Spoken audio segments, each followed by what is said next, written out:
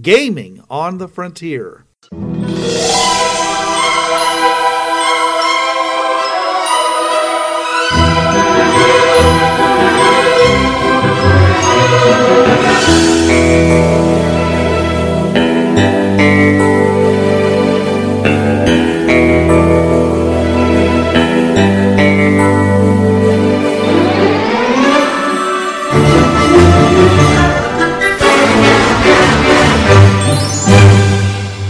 Now, your hosts. This is Bruce. This is Trav.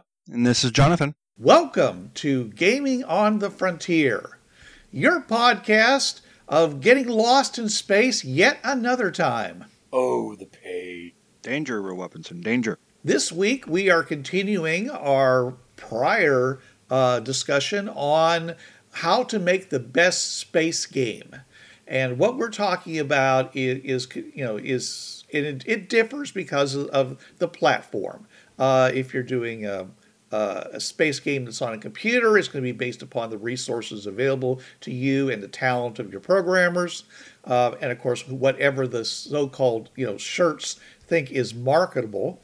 And then there's board games, which usually have a very limited focus of we're trying to raise money by mining the asteroids. We're going to engage in some kind of negotiation, using cards or some kind of, whatever thing you want to do. Or it might even be as simple as let's design aliens and have them fight each other in some kind of free-for-all throwdown kind of situation with, rock'em sock'em alien robots. So what else can we find out there, Trav? Well, we did cover this. Abandoned and wrecked ships for capture or salvage. Yeah, you either see it in the system as you enter the system, or because it's enough of a mass in that area, your hyperdrive drops you out of hyperspace, and we're in the middle of we're on the edge of this massive space graveyard, for lack of a better word. Right. And yeah, you just find, oh my God, there's half a light year of ships of all sizes, ranging from fighters and drones to capital starships. And look, there's a planet cracker, yeah. And you can just, depending on what type of ship you have, you could, if you've got, what's the term I'm looking for here? Like ore processing type. You could be just stripping these ships down and just in your manufacturing hold, look, we have new chemical stores will be good for decades because we stripped that wing of fighters that was laying out there. Right. Well, that was what I meant when I said the wreckage fields, where they're, but what I was trying to get to with this item was where you find a ship that was actually useful, that actually could possibly be turned into a functional ship. Like, you repair a few wires on it, and you got a new ship for your armada. Or you might find that there's like a group of people that have been trapped on this ship for the past 100 years, and they've gotten to the point now where they're feeding their elderly into the fusion drive to keep the lights going. Yeah. That's a call out to orphans in the sky. Yeah, you find out that they've adopted this whole culture and they've degenerated. And yeah, after 5 generations now, they don't remember, they hear stories that at one time they were a mighty warrior race and now they're just on this ship and, as I said, feeding their elderly to the fusion core, yeah. And it's now ritualistic and everything, and yeah. Right. So, you can find all, and they've done that with like space stations and other things like that. So, of course, the granddaddy of it all is, again, it was pretty much ripped off of Orphans in the Sky, but there was a Canadian show called Star Lost, where they had a ship that had these ginormous pods, envirodomes or whatever, each with a different kind of a different ecology. But it's a different ecology in each one of them. And the ship, however, was disabled because for reasons that were never explained. And the people in the show, they escaped from one of the biomes and they were trying to find their way to some control station so they could try to first understand what it was that they were on, and secondly, how to get it to where it's supposed to go rather than to keep continuing to float through space forever. So, anyways, so you could go small, as in you find either an abandoned ship that with some work could still be working, one that's inhabited by people who basically thought that nobody was ever going to find them. And it could be larger, all the way up to an entire civilization that might not even realize that they're on a spaceship. Yeah. I have climbed the mountain and touched the sky, the Star Trek episode. So yeah, you can find, and of course, the ships can be either you can get them going well enough that you can get them back to the nearest space station and sell it as a fixer-upper, which is going to be worth a lot more to you than something where it's just basically you would have stripped it down for its elements, or you could actually fix it up. It could actually be an improvement over your existing ship, especially if it has a few unique items in it, like the star crystal drive that no one's ever seen before. But yet it has these, it gives you the ability to make an emergency space jump if you're ever in really dire situations. Or what was that thing that they used in the Star Trek parody with the guy from Home Improvement and Sigourney Weaver? Galaxy Quest. Galaxy the Omega 13. The Omega 13. Yeah, maybe it's got an Omega 13 in it. Nobody knows how to make it work, but you can't take it out of the ship. So if you want to know, you're going to have to fix the ship up and use it. So adding mystery, I like games that have a certain amount of mystery. I don't like them to have mystery about how to do things. I like mystery there's something to be learned by going here or there, or if you get ththese parts, it might you might unlock new features or things like that. That's always good. And that kind of falls into the Munchkin space game with the Bana Fana Phaser. You know how to say it, Trav. Mazer, Baser, Bo Baser, Banana Fana, Full Phaser. Right, where you just keep building, you just keep enhancing. And you finally pull it out in combat, and everyone just, there's a card in the deck of Steve Woolett's drama deck that says, people just look at you and they're just boggled, and they don't do anything for a full round. Nobody attacks you, nobody moves. It's just basically you have a full round to do whatever you want, because everybody, including your size, agog, and what you just yanked out. It's Bruce, you do realize, and folks, Steve Wallett is an old dear for you newer listeners. Steve Wallett is one of Blix, our former fellow co-host, one of his old buddies from the old days, original gaming group. Bruce and I got to see Steve, all 4 years you and I went to Gen Con? Yeah. 2012 through 15? Yeah. And he did this thing called a drama deck. I still haven't downloaded that thing. I need to get that, print that out, put it in card sleeves, and use it for my game.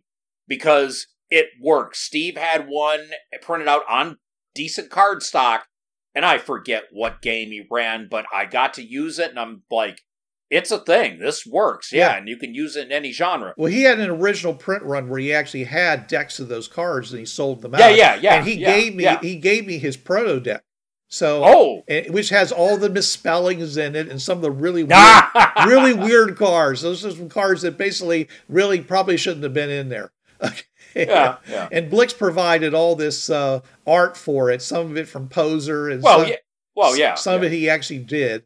And just some really crazy stuff. But anyways, the point was that was one of the cards that was in there. Was everybody, you do something so stupid that everybody just looks at you for a whole round of game time, and whatever is a normal round in your game, and doesn't do anything because they're just trying to get over what they just saw. just trying to process it. So yeah, I always thought that maybe the that thing inside of the ship in Galaxy Quest, but then it turns out it was something else. Anybody who hasn't seen it, I'm not going to spoil it. Go see the movie. It's a great movie, and it's very funny. One of my friends who is like a huge Trek fan said it is the best Star Trek movie made. It really is. Galaxy Yeah. Quest, yes. It was, yeah, I mean, say what you want about Tim Allen, what, we've all found out about him recently. That movie they put out a Never Retreat, Never Surrender. It is the 20-year documentary of Galaxy Quest, and you've got the actors talking about it and what it was for them, and sadly, Alan Rickman passed away by the time this came out because it just came out earlier this year. But, oh no, from what I hear, it was wonderful. And that's what it is called, Never Retreat, Never Surrender. But yeah, it could be considered a Star Trek film just because. Oh, it was. It definitely. It had. Rub off the serial numbers. Right. Just like Orville is clearly a Star Trek show. Yeah. We also know Seth MacFarlane's a huge geek, so he did that as, I don't consider it a mockery or a spoof. I consider, and I haven't seen it just from the little bits I've seen on trailers. It's an homage. Oh yeah. Yeah. It's not parody. It's yeah. Well, it is parody until you find out that everybody liked it so much Star Trek stole it. That whole thing where the alien just basically got was seducing everybody. They did that on Star Trek after that. And I'm like going, oh, come on. You guys are literally stealing from Seth MacFarlane. All right. Of course, a lot of people who steal stuff or are smugglers of things, a lot of times they'll go and they'll create staging areas, for their ships, where they'll like bring in a freighter and it says, I'm not going to go and bring this into the starport because they're going to find it and I'm going to get fined, or I'm going to take my ship away. He says, well, no, you don't have to do that. Just take it and drop it off on this asteroid, and here's the coordinates to it. And the asteroid's gravity is micro, but it's enough to hold everything there, and just drop the cargo there, come on in, and we'll pay you, and then we'll send our ships out as miners, to harvest the material and bring it back in, and everybody wins. So you can have caches of technology, caches of minerals, caches of trade goods might be out there somewhere. Not just that people literally put there because they they were afraid of just like in Star Wars. Even he says a smuggler who jettisons his cargo at the first sign of Imperials, he says, even I get boarded from time and again. Well, if you're going to jettison your cargo, wouldn't it be a smart thing to jettison somewhere where you could find it again? Yeah. Well, just go back to the nav computer and retrace your steps, and here's the cargo I left. What do you mean it's gone? Son of a, yeah. Because somebody else might be out there finding it. Yeah, basically scavengers, scroungers, people doing mass readings with their sensors. Other miners. Oh, we found this in the real miners who just happen to come across your cache. Yeah, that's where you put all the tags over your thing. The death skulls. Just stencil that all over your containers. So they says, no, I don't want to get the death skulls mad at me. I'm just going to leave this stuff alone. Yep. Dangerous viral contaminants. Oh, well, there you go. Yeah. This is, put biohazard signs all over them. Yeah. Well, it didn't stop them from opening the containers in Return of the Living Dead.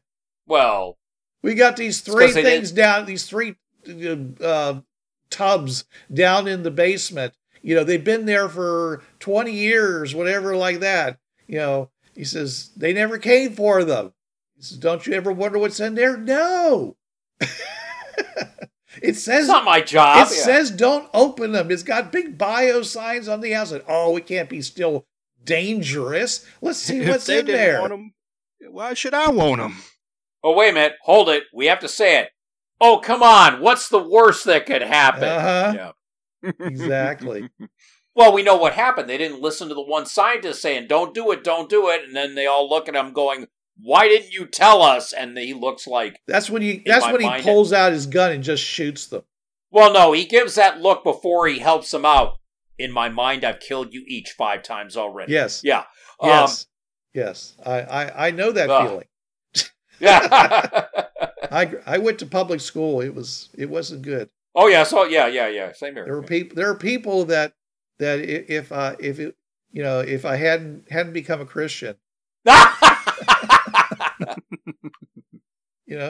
Oh no. As I said, real quick, I remember the one time your wife told me there is a person who shall remain unnamed. If they were to both walk into the room, Bruce would be the one that leave. And I'm just looking at your wife with Gen Con like 2012. What? Him? Yeah.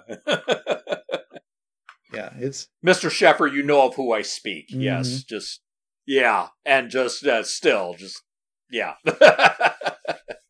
To this day, I've known you, man, 20 years, not seeing it. Just all right. So, and of course, you can always find somebody who doesn't like you out there in space. Millions of light years, and I had to find you here. Really? Yeah. I could have, I could have literally missed you by a light year, but yet here you are in front of me. What's that line from Casablanca? In all the star systems and all the galaxy, I had to find you here. Yeah. Why'd you have to walk into my bar? Yeah, right. Yeah. Exactly. So yeah, because it always seems in these games that if the GM thinks the game is slowed down or something like that, all of a sudden something warps, some enemy warps out of wherever, and you've got to deal with it. So and of course, if you got it can be fun. It's it's a nice little mini game of just like random encounters in D&D. He says, oh, you come across the Scurvian, armada. There's dreads. There's destroyers. There's fighter launchers. There's even one that's like a giant nuke. Okay, of course they're all the size of footballs. Which is why the entire armada is smaller than your ship. But they're coming for you, so what are you going to do? And now I'm reminded of Star Trek Beyond with, oh yes, these creatures, and they are going to eat us! And he screams, and you realize he's about the size of a 4-square ball. Exactly. And yeah. It's like, this is the big threat, really? No, when there's about 90 of them, that's when they get nasty. Right. Yeah. Yes, and of course in Hitchhiker's Guide to the Galaxy, the particular fleet tore through intergalactic space, coming after the people that caused their destruction, and all that was left was them. And the Armada arrives on Earth, and due to a tragic difference in scale, was swallowed by a small dog. Yep. Yeah. Hitchhiker's Guide to the Galaxy was so wonderful for those kinds of things where they're just out of nowhere. Just the wackiness. It was very wacky. All right, so yeah, enemies could be friends. You can make them friends. If you just happen to have that relic on your ship that their entire race has been looking for, suddenly you can become their new best friend. Or sometimes you can buy them off. Sometimes you can just drop cargo, and they're like, "Okay, we're fine. We'll just stay here to clean this up while you go on your business." Okay. But sometimes they want your ship, because your ship's, in a lot of cases, in a lot of games, is the most valuable thing you have. And they feel the same way. So at which point it's like, do they want your ship as cargo, as salvage, or are they going to come busted in? Are we going to give a force breach, ship-to-ship combat, space marines, and other and that kind of cool stuff. Do you like that in your games, Jonathan? Depending on the game, but yeah, it's always like when I'm playing the computer game FTL, I like to specialize in boarding enemy ships because it's just so much fun to teleport my robot minions over to their ship and wreck their shields and destroy all their crew. Well, because in the video game Starpoint Gemini Warlords, they've come out with 3 since then, but Warlords was probably the best version of what they had before. When you decided that you wanted to board another ship, first of all, your transporter, because they use transporters, could only transmit so many people at a time. And you had to have so many mercenaries on your ship. The bigger the ship, the more mercenaries there were, generally speaking. Okay, so once you transmitted them over, they appeared in the engine room. And so they would have to fight their way through the engine room and the defenses there, losing people. And but if they did that, that meant the ship couldn't get away because they would, they would have lost their engines. And then you move into, another section of the ship I think there were 4 sections. You had to fight your way through 4 sections. And at any point along the way, you could stop and say, okay, I'm running out of people, pull back, at which point you would then get salvage that you managed to pick up along the way. Even though you lost soldiers, you might have still picked up, various things. And when they pulled back resources, from the ship's hold and other places that you'd gotten to.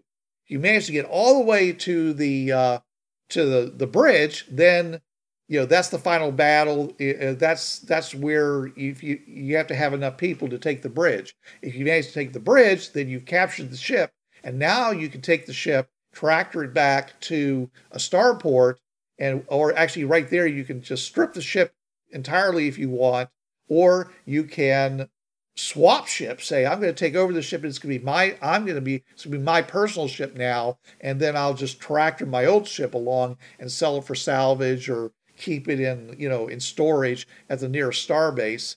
So they had this whole thing that they had going, and you could send reinforcements because, like I said, the ship your transporters would send X amount, then you'd send more until you ran out. Okay, but the less people you sent, the more people died because the defenders weren't being outnumbered. So it was a lot. And of course, the bigger the ship you go after, the more people are defending.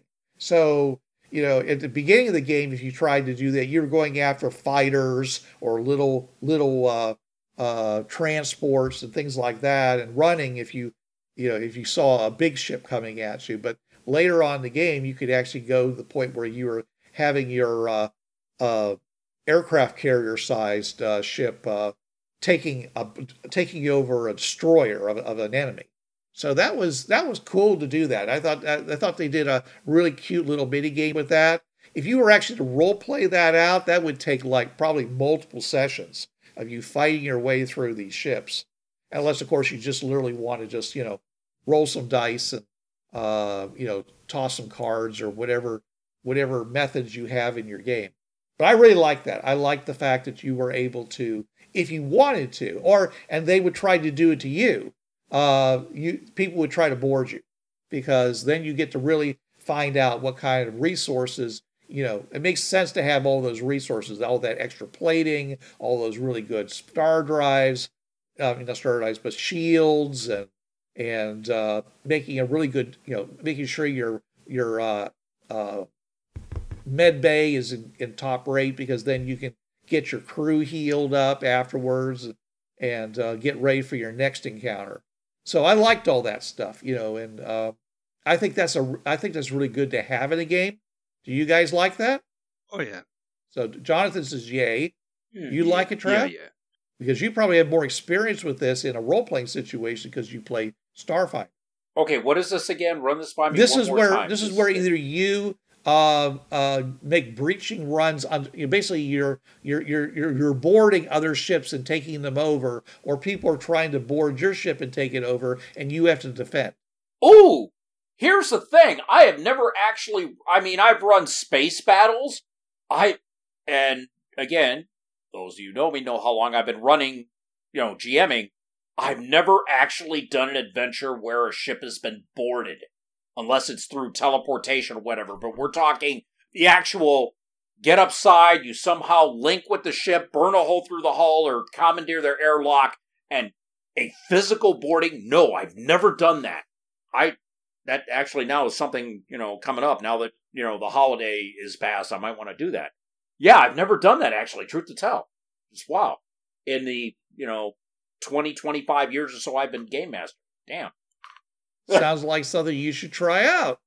Yeah, exactly. And I've got more than a few space campaigns that, and again, sadly, my players don't listen to this. Otherwise, I could talk about my games here. None of my players listen. Mm-hmm. So, yeah, it's like, ooh, right. That might not end well right. for them. Right. Well, we've already talked about, all the various resources you can harvest off of ships that you might take over or such. But, but to return back to our original conversation, one of the main reasons to go onto another ship like that is so you can hack information from it. You can find out about other stellar coordinates. You can get important military information, trade information. You might be able to steal AI modules from the other ship and improve the plans your own that the rebels have stolen. Yeah. The plans for the battle station. Right. Yes. Or no, there was an episode on Farscape where Dargo was looking for a Luxan raider, and it was the episode The Flax with him and Stans, the one space scavenger. And found the memory files for all these star systems for Luxan ships. And so going into a star field and going on board a ship to a star graveyard and going on board a ship to get even navigational logs, still, that's massive information. Because let's say you find this star graveyard and you get these navigation logs, and they tell you, oh, look, here's resources, here's other cultures. Because every ship came that from somewhere. That could make you a very wealthy person. Yeah, that could make a crew very wealthy. Mm-hmm. Just the fact that you have information for all these new navigational routes and what they hold at the end of these routes. I'll try to Reader's Digest this down. Last night on my show, I did a list of 10 other groups that were in America before Columbus. One of them was British merchants who found Newfoundland. They were outed out of the cod selling market. So they went to Newfoundland, where, of course, they have cod in every drop of water that's around that island. And so because they found that new hidden resource, they went up along through Iceland, Greenland, down to Nova Scotia and to Newfoundland, and were fishing for cod, and they were just bringing it back. Well, because, the courts originally outed them, I forget why they were pushed out of the market. Here they come with all this cod. They basically got arrested for illegal, akin to what we would call insider trading today. But it's because they found a new resource by using a little-known navigation route. Doing that in space travel, friends, you can get more than cod. You could find planets with resources. You could find new cultures. Yeah, that's another thing that in a space game would be wonderful. And you come upon a star graveyard. Just navigational charts to new and interesting places and peoples and resources. And other things that just the rest of the galaxy doesn't know about. Yeah, I that's something the only time I've ever seen that really used is in that one Farscape episode. Raiding ship hulks for navigational data. I don't think it's come across any other time. I think...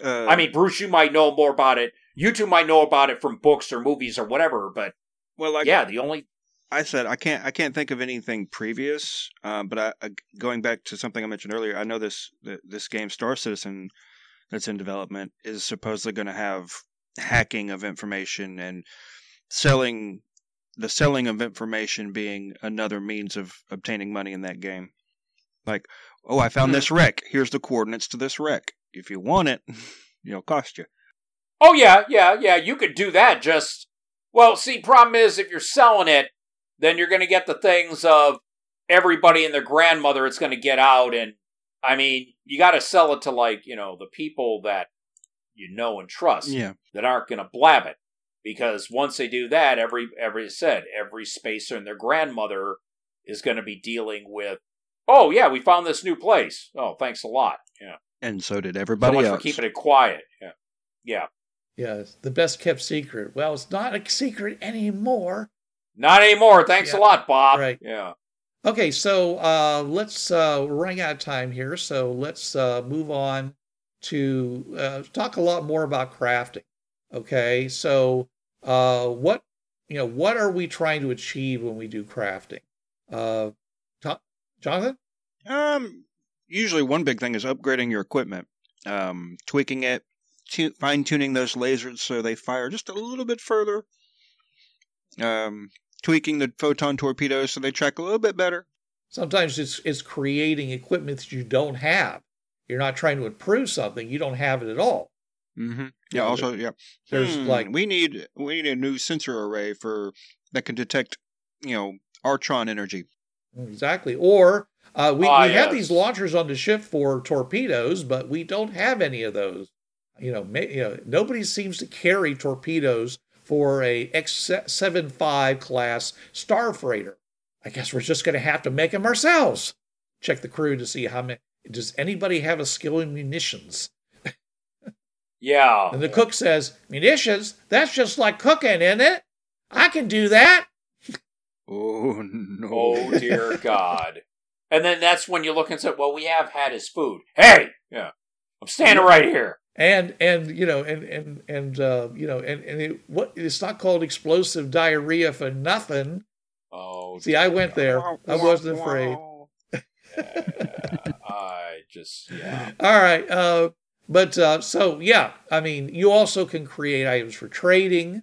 You can even make whole ships if you, depending upon how vigorous your crafting is.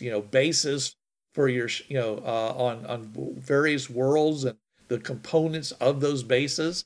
It just depends on whether you have the appropriate pieces that you need, or you have the.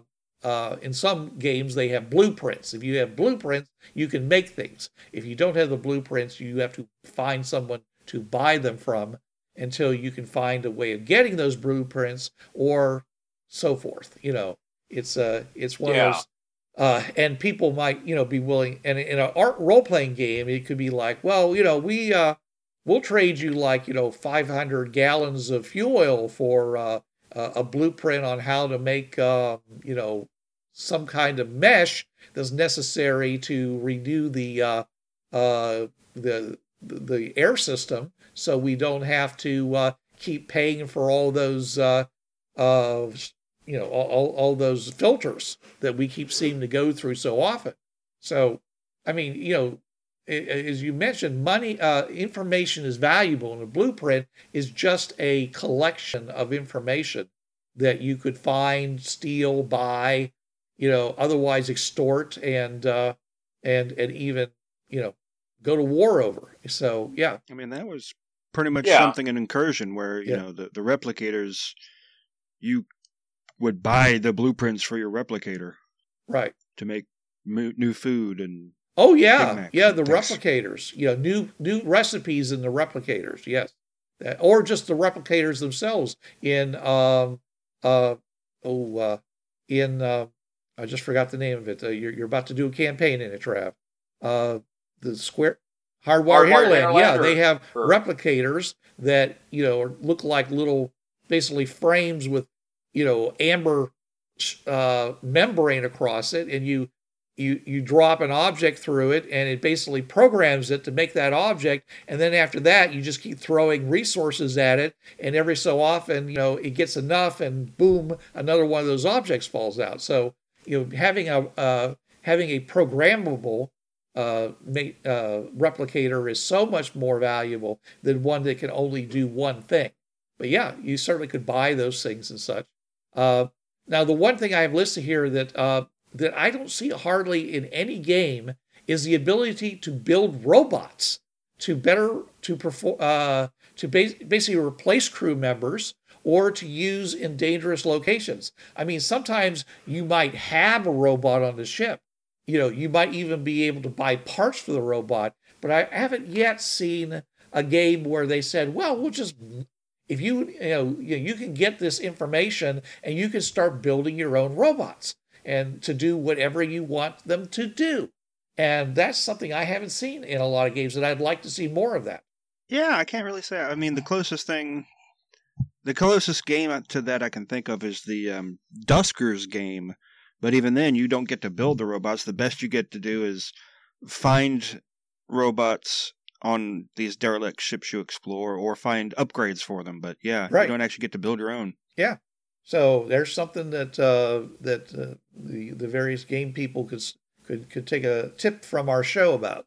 There's something that isn't being done or hasn't been done really effectively. So, because I mean, in FTL 2448, they did have rules for making robots.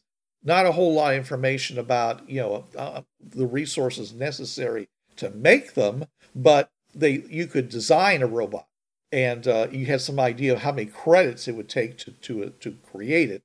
So it was kind of like, okay, we now know what we want. We go into the space station and we buy the parts we need, and then once we have it, we can maintain it using our repair skills and such. But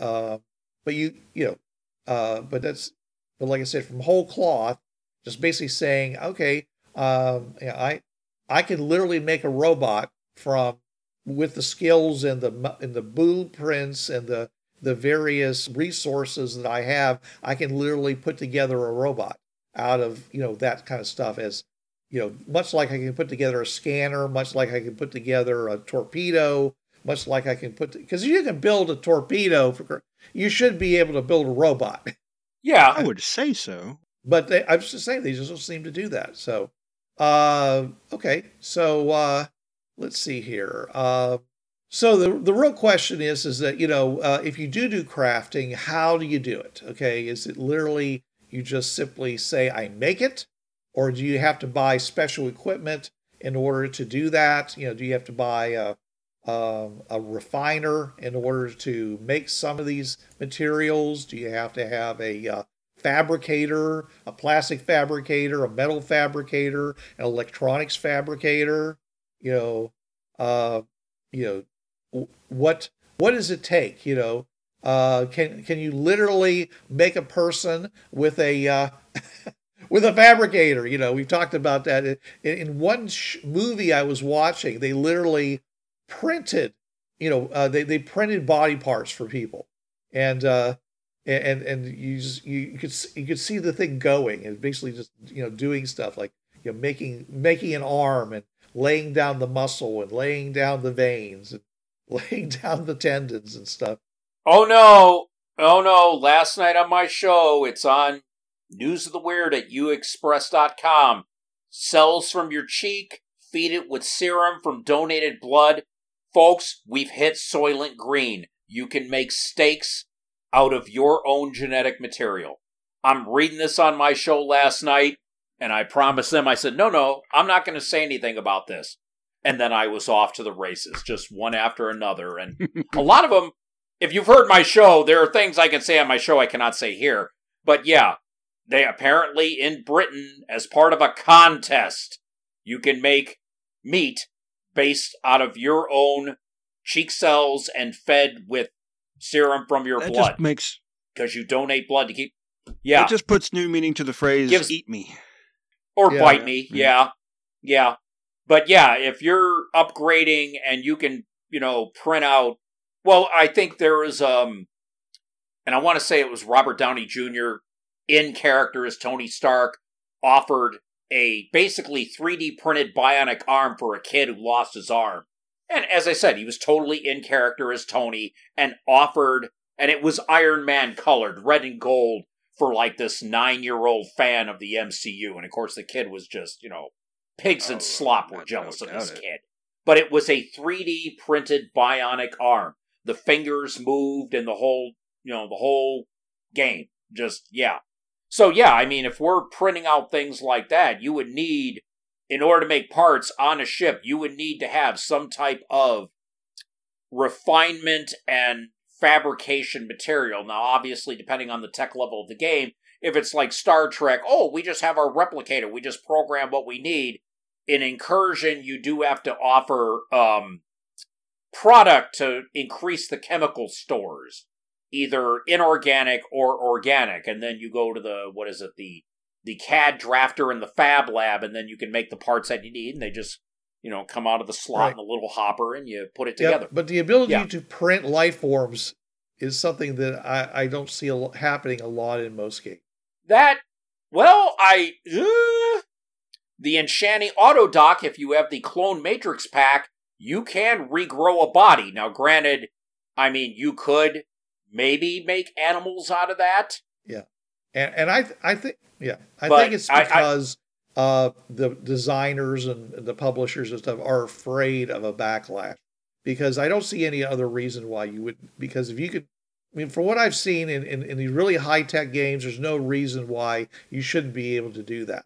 Well, if you sit there and try to make a human being without, a working brain, it's just going to be, an automaton that you have to teach how to walk. You put a cyber brain in that. You're going to, a cyber brain or, like tube-grown, VR teach it, But, yeah, as far as, you could make life forms, and if you have the necessary, the virtual reality to give it download an education into it, you could grow life forms. But I could see there would be a lot of persnickety people going, oh, you're playing God in this game. It gets all religious. And I could see where a lot of people would get upset about that, especially if their kids are because as we learn, playing this game. Back in the 80s. The oh-so-friendly, cuddly Tremellern did this on a regular basis. Oh, yeah, they were gods with biotech. Yeah. They'll sit there and, you find this giant pod that looks like a wrapped-up leaf, and I just grew a new friend. Yeah, meet him. His name's Harvey. Yeah. So he knows astrophysics. Because they had that PL10 tech where, at PL10, folks, that's like Time Lord technology. The Tremellern could grow time machines if they wanted to. And so them growing a new friend is nothing. That's how they probably made the Pangolists and the Brupians and, of course, the Slargs, right. We're just going to grow, the Melork, whole Creesh worlds, right. Yep. Okay, so let's move on to our next topic, which was skills for archetype roles. Okay, so you're playing a space game. Do we want to have, and I think we talked the last time about having archetypes, okay? Do we want to provide skills to enhance those archetypes? I would think that every type of art, the pilot, the gunner, the navigator, the doctor, the scientist, the marine, you want to give them that one skill or talent that you get into that class to have. Yeah, I want a navigator because I want that plus 20 to navigate, so in case we get lost, I can get us home, or I want to be able to fly through, like what was that from Guardians of Galaxy 2? I want to be able to fly through that quantum asteroid field. Yeah, you're going to want, in the comm sensors guy, have the improved hacking skills to get in on enemy computers. I think, you would want that one special talent that if you've become this archetype or this class, that you're going for. You think there should be like a skill path that's unique to the archetype that you're working with. Not that you can't have other skills. But that you have. Well, yeah. You have that one set of skill, and I'm not going to start with the Liam Neeson Taken thing. But I think that in a lot of ships, and this is a convention I've seen in sci-fi, and it makes sense. You have a lot of cross training. Counselor Troy was the ship's counselor, but she could take the helm if need be. But still, her main thing was psychological and social sciences. But she still had to be trained in ops. Same thing. You can throw somebody from, we need this security person here to come over here and pilot the ship right now while the helmsman is down in the away team. Things like that. But when, how can I put this? When the fecal matter hits the oscillating, rotating blade, that security guy is going to come up and pull out his laser pistol and burn a hole between your eyes and then go back to piloting the ship, So I think that the archetype should have that one special talent that the skill path prepares them for. And it's a talent that shouldn't be available to anybody with a different archetype, right? Exactly, yes. Okay. because that's what the security guy does. That's what the helms guy does. That's what the captain does. Yeah. All right, and that brings us to our final topic, which is, what is money good for? Absolutely nothing. Say it again. Oh, I'm sorry, that's war. Never mind. Anyways. But they're so interlinked. Well, usually, good God, you all. And I love that line. You sound like a karate movie. No, money, because you're going to have this interstellar culture. Let's face it, barter ain't going to work. You're going to have some type of currency. I mean, barter might work from time to time, but in order to have a unified interstellar or possibly intergalactic culture, you're going to need currency to buy goods and services to help this interstellar intergalactic culture survive. Look at Star Wars. They had credits everywhere. And then when regimes rose and fell, you had Watto. Oh, Republic credits do not do good here, But you still had some type of currency. Because a farmer who has lots of wheat, can't make a wagon wheel out of that wheat. He needs to be able to trade that wheat, to somebody else. And if that other person, is can't eat wheat, then that guy's is out of luck. But if he could theoretically sell that wheat to a third person who gave him credits, then he could turn around and buy that wagon wheel from the other guy with those credits, and then everybody got what they wanted. So yeah, civilization, all civilization has a basis in money. There has to be some form of money if you're going to have a civilization, especially one that touches other civilizations. You can't have trade outside of your own local area of barter without some form of currency. So, it could be something simple where it's just a rare material that can't be reproduced easily, or it costs a lot to reproduce it. So only really big concerns can manage to do that. So you can then trade with it. It's not everyone has the ability to print gold, for example, because gold actually has gone through fusion many, many times in order to be created. So therefore it's rare. It's going to be rare in the universe. You might have concentrations of it near a supernova, but it's still going to be a fairly rare substance in the galaxy. So it might end up being the species of choice. It's not going to be as good as something electronic, because then, because electronic gold weighs nothing, and you can fill your cargo holds with something else that actually does weigh something and is valuable. So, well, what is it that my former stepfather-in-law for my second marriage, what did he tell me? Because he was a pop culture trader going to the Columbus flea market every weekend and selling and bringing back more crap. Something is only worth as much as whatever idiot is willing to pay for it. Yeah, and a lot of games have multiple types of species that they use for different things. For example, you might be able to use your credits to buy things like fuel fuel, food, basic supplies, material for crafting, things like that. Okay. But in order to make like high-tech items or items that are really valuable, you might have to have some kind of, quantum nanobot matrix. And that's the only thing you can buy those kinds of things with. And I've seen different, so basically they segment what you can buy with different kinds of species. And some things may only be available as a result of completing quests, especially blueprints. I noticed that a lot of blueprints, you only get them as a result of doing quests. So, and that would represent closely guarded information that was only given to people who had proven themselves to be allies of the culture in which you are dealing with. I've also noticed that if you don't have a high enough standing with certain groups, certain factions, they won't even sell you certain things. There's the good stuff. And that can make a big difference if you're trying to be a trader, because you say, okay, I can buy, all the all the wiring diagram looms I want, all the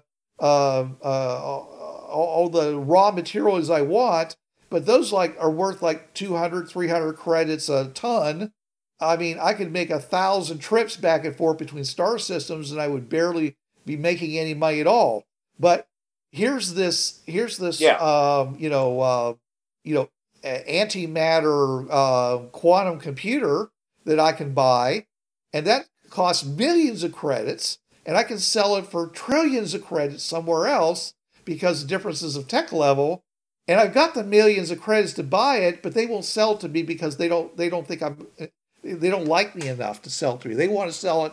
They want to sell really good stuff only to their friends. And so I have to do more quests for them in order to raise my standing with them. And, so I can do that and actually become rich, stinking rich, the way, of course, a trader would always want to be. So money sometimes isn't good for isn't good for anything until you've raised your standing in a game amongst certain groups. Yeah. So, because, theoretically you should be able to build a starship up from nothing, but a lot of times you can't. You can't craft a starship, but you can buy a starship. So it just depends on what kind of systems they have in the trading systems, crafting systems, and of course, again, Starpoint Gemini, I wanted a ship that had cloaking. The only ships that had cloaking were enemy ships, equivalent of the Klingons. I wanted a ship with the ability. I had to board that ship and take it over. I had to basically pirate that ship. And then I could switch over to it. It would be my ship now, and I would have the cloaking that I wanted. Of course, their side hated me now because I stole one of their big, things that identified them. So I had a huge enmity with that particular faction. But I had the ship I wanted that I couldn't have gotten any other way. So sometimes money isn't good for that either. So, but once I had it, then everybody was perfectly willing to sell me parts for that ship. So I could still upgrade everything on it. And so gold was still good for that. But, or credits were still good for that. But not everything. Yeah. Money isn't always good for everything. Money won't necessarily buy you a better crew. You might have to offer them, a career path or shares in your enterprise, or again, you might have to go on a quest to earn their loyalty before they're willing to join your crew. Especially if you've taken in that super soldier from the other side who you're trying to woo into a good relationship with you. And it's like, we don't have to be, it says, I'm not actually against your side, okay? I just happen to live in the world who are ruled by the faction that's at war with you. I'm not at war with you. We can be friends, and it's like,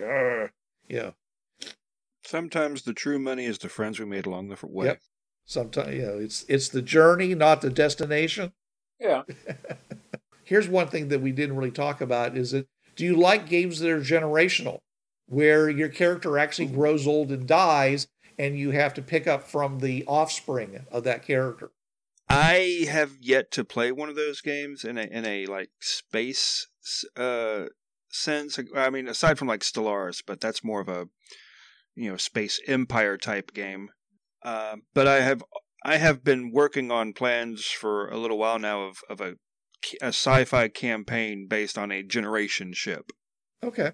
All right. Well, and, the characters can grow old and die and be replaced by their descendants. Yeah. Or you can your character gets old and you steal the body from your descendants and take over and continue it on. Ooh. Which spoilers is the basis for one of the Altered Carbon movies. Yeah. Because in that that particular show is all about people who are digital personalities that are inside of something that is put into a brain. It's called a stack, and it basically has all their knowledge and personality and everything. And they literally download it into a body, and you're now wearing, and they call those sleeves, and you're now wearing a different body. And if you're rich, you can afford backups. So, and that means that if you die, then you paid ahead to have a new sleeve available. They'll download you into a new sleeve, and you're alive again. I'll bet you have lost the information that happened in between your last backup and current, but you can still, continue your character on, and have it make a certain amount of sense. Okay. And of course, the ultimate, if you really hate somebody, you shoot them in their stack, causing true death, or what they call real death. Because if you don't have a backup and they shoot you in the stack, you're gone. It's forever. So that's one thing I haven't seen. If it's a game that has really a sense of scope to it, I like it. But most role-playing games I've played take place in a very short amount of time, and so that really doesn't happen.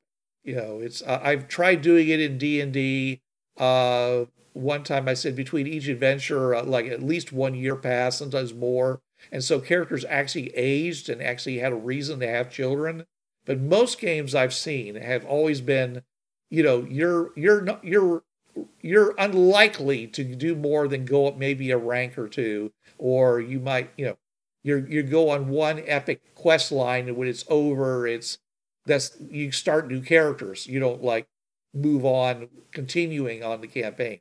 So that's the closest I've come to that has been in Fringeworthy, where I kept moving them from the beginning. I had the same players who said, okay, we're playing the early campaign. And then at a certain point, I said, okay, now we're going to move into the middle campaign. It's 20 years later.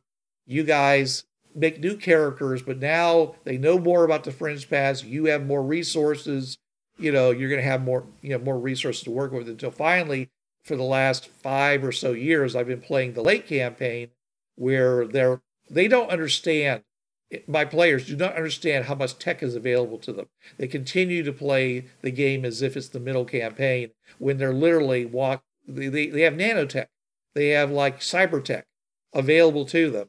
And they just don't, they could have robots, helping them out, walking around with them, but they don't do it because, they just don't think of that. They just, they're still driving the Muscovy thinking that they're limited to 1950s technology, because on the Fringe Pass they are. But once you get off the Fringe Pass, it's a whole different story. So anyways, I would like to see something of that scope, but I would like to experience it before I basically get behind it.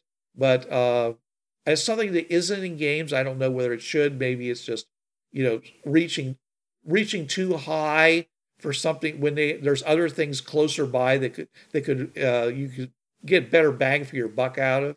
I don't know, but that was my last thought. So everybody, thanks for being us on this journey. These two altogether 4 released episodes on how to make the great space game. We hope that you'll be looking for games that have these qualities in them, so that you can enjoy, really, maximize your leisure time, maybe finding the thing that really jazzes you that you might not have been able to find before, and maybe even find a game that lets you do some real role-playing, because that's why I got into all this in the first place, was I wanted to imagine myself doing these things, and role-playing games was my ticket to doing that. So hopefully you will play some of the games we mentioned, because we think they're all great games, and we'll have more for you next week. But you'll have to wait until then. This is Bruce Sheffer saying there are a million worlds out there, so go explore them. And this is Trav. There's a reason why it's called gaming. It's for having fun. Gaming on the Frontier podcast is wholly owned by its hosts. It is released under the Creative Commons 3.0 license. No commercial reproduction and any use of any element of the podcast must be attributed to the Gaming on the Frontier podcast.